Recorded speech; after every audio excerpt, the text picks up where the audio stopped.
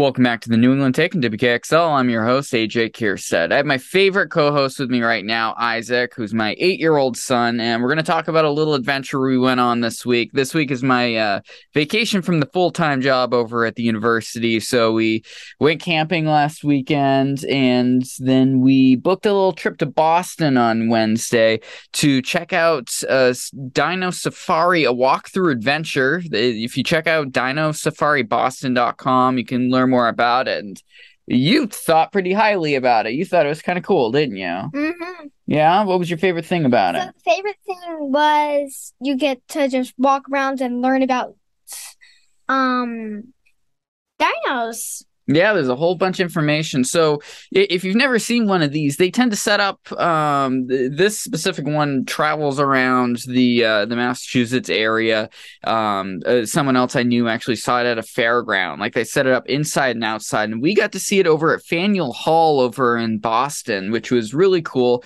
If you've been to Faneuil Hall over the last couple of years, there was a huge store called Uniqlo, which is an Asian clothing store. It took up the entire third floor shopping area, and right now it's set up basically as a museum with animatronic dinosaurs, all sorts of displays where you can learn about the dinosaurs and what part of Pangea they were from, and you get to learn about all sorts of stuff about dinosaurs in different parts of the world and how they adapted to it, didn't you? Yeah. Yeah, well, so what really was surprising as you went around to see how the dinosaurs looked or where they were from? So it was really funny how they could move Yeah. and how one of them that you saw breathing. It makes it feel like that these were real things. They weren't just pictures in a book, huh? Yeah. Yeah, it makes it a little actual moving. Yeah, so you see, so their heads move. Some of them even have breathing animatronics in it, which is a little uncanny valley-ish a little bit to me as we went through. But so if you're an adult and you've got kids going around, they've got pretty good write-ups as you go if you actually want to read a little bit more. The dinosaurs are pretty much to scale. Like it's shocking how well they were able to arrange them all up in Faneuil Hall's third floor. I can't imagine how they managed to get everything set up there. Like I said, like many fairgrounds tend to get this, and to have it extended display over inside in downtown Boston was really a neat experience. And for us, it gave us a cool excuse to go down to Boston for half a day, and because we don't tend to go down there very often. Isaac has been itching to go down there to do something. Yep. Yeah, Boston's a really cool place to visit, isn't it? Yeah, I love the candy store and all the other stuff there. Yeah, so we'll talk about a bit about what else we did when we were around the Faneuil Hall area because it's a really cool area if you just want to spend a few hours and you don't want to travel too far because Boston's pretty spread out, and so we didn't want to spend money on a lift or anything like that. And it was a pretty warm day and the sun too, so we were a little overheated come the end of the day, and we're happy to head home when we did. But the dinosaur experience is really cool. It is a little pricey, but they offer various levels. If you know you're going on a weekend and it's a really busy day, they do have a VIP pass, so you're able to skip the line and get right ahead. We ended up not needing it. We're fine with our general admission tickets. There wasn't a line to get in to see the display. We bought our tickets ahead of time, so we were in and out pretty quick. It's only like a half hour if you just go straight through. If you really take the time to read all the displays and watch a couple short movies that are along the way, you could probably get closer to an hour. But with just the three of us, my wife and I, with Isaac, we were done in about a half an hour. But they got a cool little gift shop at the end. What did you get over there? So I got this. And what is this? You describe it for the radio. So what kind of dinosaur is it? Stegosaurus. Stegosaurus skull. So you did all sorts of little activities so kids can kind of check out what fossils look like. And he got one where you got to dig out, and there's a mystery thing where you dig it out to see what kind of skull it was. And you were pretty excited to get that, weren't you? And yeah, the pricing on the gift shop also isn't crazy. I was going into it, these things, they tend to be pretty expensive. Like this thing was $17. Like it's fairly reasonable. They do offer a 360 or a virtual reality activity. When we went, it was broken for the older kids and adults to do. They had a smaller kids one that was operational, but it was pretty hokey and old school looking. The animations were looked like they're from the 90s.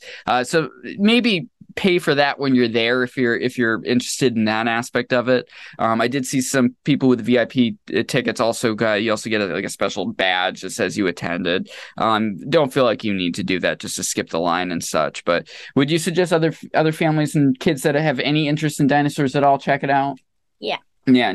Totally. And you were pretty interested in dinosaurs because you just watched Jurassic Park recently, huh? Oh yeah. I need to know what the third one and yeah, we gotta watch the other ones. World. You watched the original Jurassic Park, which is a blast. I watched it when I was 6, which is probably a little early and terrified me quite extensively. But an 8-year-old watching it during the day was an all right thing on a rainy summer day. But it got him mildly interested in dinosaurs and really made it interesting. You can kind of really see what they look like, and they do explain that this is what we think they look like and everything. So it's a little scientific with that, which is really cool.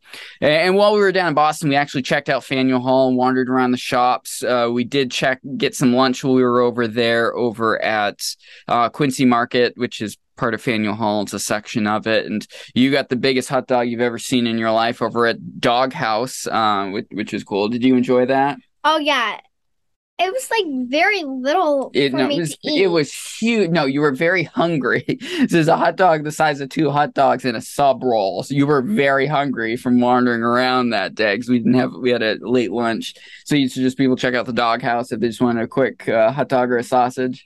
Yeah, if you're really hungry, get the monster. Yeah, the monster's the one he got, and he was a big fan of it. Reasonable price over there. My wife went over to Boston and Maine Fish Company and got a lobster roll that she's been raving about for the last 2 days. She was a big fan of it. It's not lobster salad. It's lobster and butter put together into the roll and a buttered toasted roll. So she was quite happy. Reasonably priced too. It was like $26 with tax with a small bag of chips. So for a lobster roll in Boston's good, and they were pumping them out. They had like 2 storefronts, so definitely check out. What was that again? It was Boston and Maine Fish Company, and I actually got a poke bowl for the first time over at Pokeworks, which I think is a franchise store.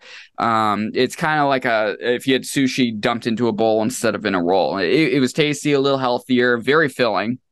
And then we went to It's Sugar is the candy store he was referring to. If you've never been to that area, definitely check out It's Sugar. It's a fun candy store. What do you like about It's Sugar? I love that there's a toxic waste.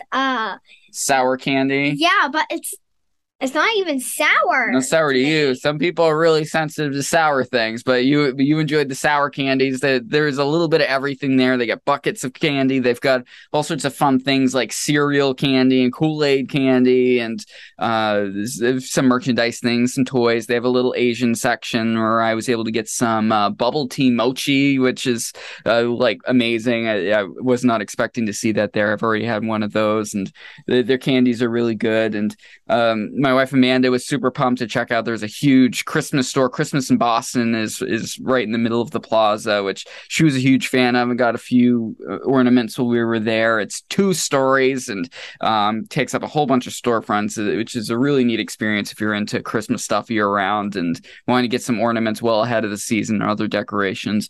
And we were on our way back to the parking garage. What did we get?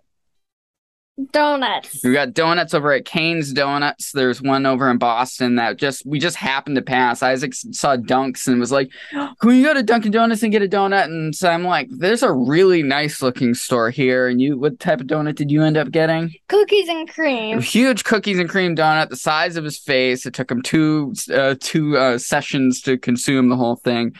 Super good. They had nice coffee there. It was really good, and a gluten-free pumpkin spice donut that was actually shockingly good. And my wife got a funnel cake donut. It's like a yeast donut with just powdered sugar sprinkled on the top. So that was super good. So check out Cane's Donuts also. They got 3 different locations. But overall, would you say our Boston trip was a huge success? Mm-hmm. Awesome. So thank you, Isaac, for joining me today on the show. This is the New England Take on WKXL. We're going to take a quick break and be right back after this.